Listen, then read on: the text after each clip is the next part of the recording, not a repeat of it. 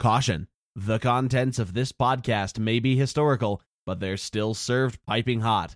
We're brewing up the classics here on the Coffee House Classical Music Podcast.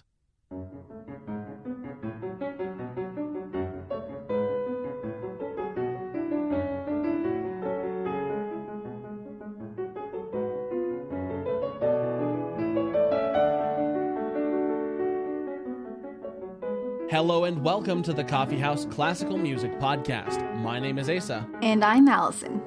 This week, as you can tell by the title of this episode, we're going into our second episode looking at scientific research done with or about music.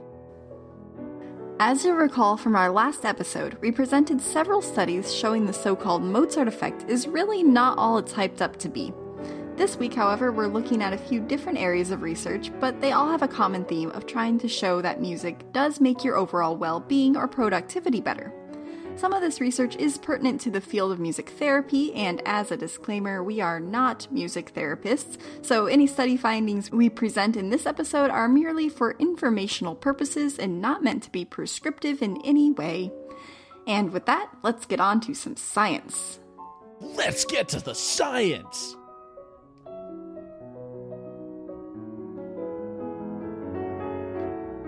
The first type of music research we'd like to look at today is that relating to how music can help productivity. We know you've seen it in the movies, a montage set to upbeat music where a character miraculously conquers a skill in a matter of seconds. Wouldn't it be great if that could happen in your life? Well, you're in luck. Several studies have shown that music does help the efficiency and accuracy of surgeons in the OR. This is often based on listening to music of the surgeon's preference, and results have shown that both surgeons and patients upon recovery feel the procedure went smoother when listening to music than when just performing in silence. We uncovered another study that shows music doesn't just benefit the surgeon in the medical team, however. This other study looked at the effect of music tempo on surgical support staff productivity. Two playlists were compiled, one with, quote, fast tempo songs and one with, quote, slow tempo songs. These two playlists were played continuously throughout the day in different weeks, and the time it took to turn over the OR between procedures was measured. A statistically significant 3-minute improvement was measured when the staff was listening to the fast tempo music versus the slow tempo music. And the authors of the study evaluated that this saved time could provide an annual revenue savings of $500,000 per OR per year.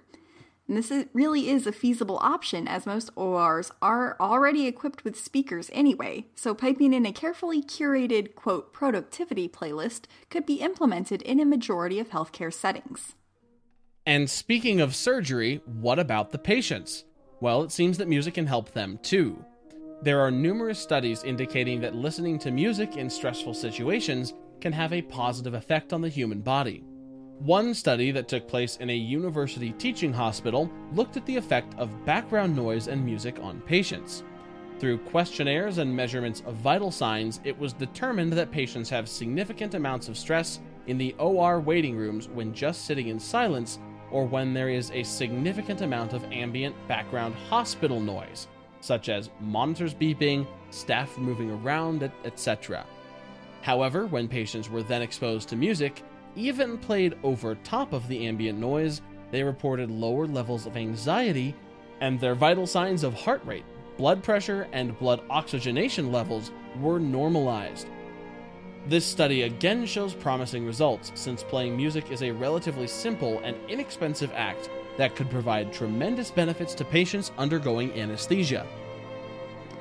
Similarly, the calming and normalizing effects of music have been utilized by music therapists for years. There is strong evidence that people suffering from psychiatric disorders can use music as an effective coping mechanism.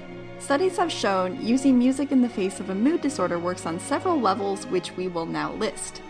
The first one for entertainment, meaning it helps create an overall nice atmosphere or reinforces a certain desirable mood. For revival, meaning essentially to reset a person's mood or energy level. For strengthening sensations, meaning a certain experience can be heightened by listening to corresponding music. For diversion, essentially using music as a blocking mechanism to divert attention away from unwanted thoughts or feelings. For discharge, meaning you can release certain strong feelings by listening to a corresponding type of music. For mental work, meaning the music is used as a backdrop for focusing and thinking about a given mood, feeling, or topic. And finally, for solace, meaning looking for comfort within the music when feeling sad or troubled. So these are all known as adaptive coping strategies, and patients can be trained to use them when they feel an onset of negative thoughts, feelings, or behaviors. However, some studies look at the negative effects of music use as well. While it can be easy to use music to reinforce a positive mood, if the wrong type of music is picked at the wrong time, a negative mood could just as easily be enforced. Since music has such a strong effect on our human emotions, a sad and depressing playlist has just as much power over you as a happy and joyful one. To this end, therapists do try to properly train their patients about music use as a coping mechanism and also constantly assess the effectiveness of the plan. The effects music has on the human body are not just all in your head, though. It has been very well documented that when hearing particularly, quote, groovy music, sometimes humans just can't help themselves and must dance. The most common form of this is seen with head bobbing or toe or finger tapping. One study we looked at was assessing micromotion of the human body when listening to music. Participants who were blinded to the actual research goal of the study were asked to remain as still as possible while standing. They were outfitted with a monitor on their head that would record their position over 5 minutes. During the 5 minutes, participants were exposed to 1-minute intervals each of an EDM, or electronic dance music, track, silence, classical Indian music, another silence, and then Norwegian folk music. And note, the study was taking place at a university in Norway. The point of this study is participants were trying very hard to stay as still as possible. However, the results showed that participants had significantly more micromotion when listening to the music versus when just standing in silence. And on top of that, the EDM music, which was analyzed to have the strongest rhythmic component, showed the greatest amount of micromovement. This is in line with previous studies that show music cognition is partly processed through the vestibular system, as part of the body's neural network that deals with balance and orientation. So if music is at least partly processed by the human body in partly a physical way, shouldn't that mean that it has effect on our physical performance? The answer is, of course, yes. There are tons of studies out there that show music can impact performance in physical activities. Though many physical result improvements are actually small and probably inconsequential, much like the mental gains described with the Mozart effect, athletes who listen to music while training report that they feel better about their performance and they perceive less physical exertion compared to identical training in silence. One study we looked at in preparation for this episode was the effect of playing music on basketball players throwing penalty shots. A group of collegiate basketball players were asked to shoot free throws while listening to music, positive and negative affirmations, or silence. It was shown the athletes had a better shooting percentage when listening to the music or to silence versus having the positive or negative affirmations played. Another study looked at an interesting training tool called Jammin'. Gym plus jammin'. It's a portmanteau. This study proposed that performing musicians experience musical agency, meaning as they perform, they can immediately modulate their performance to fit their mental ideal.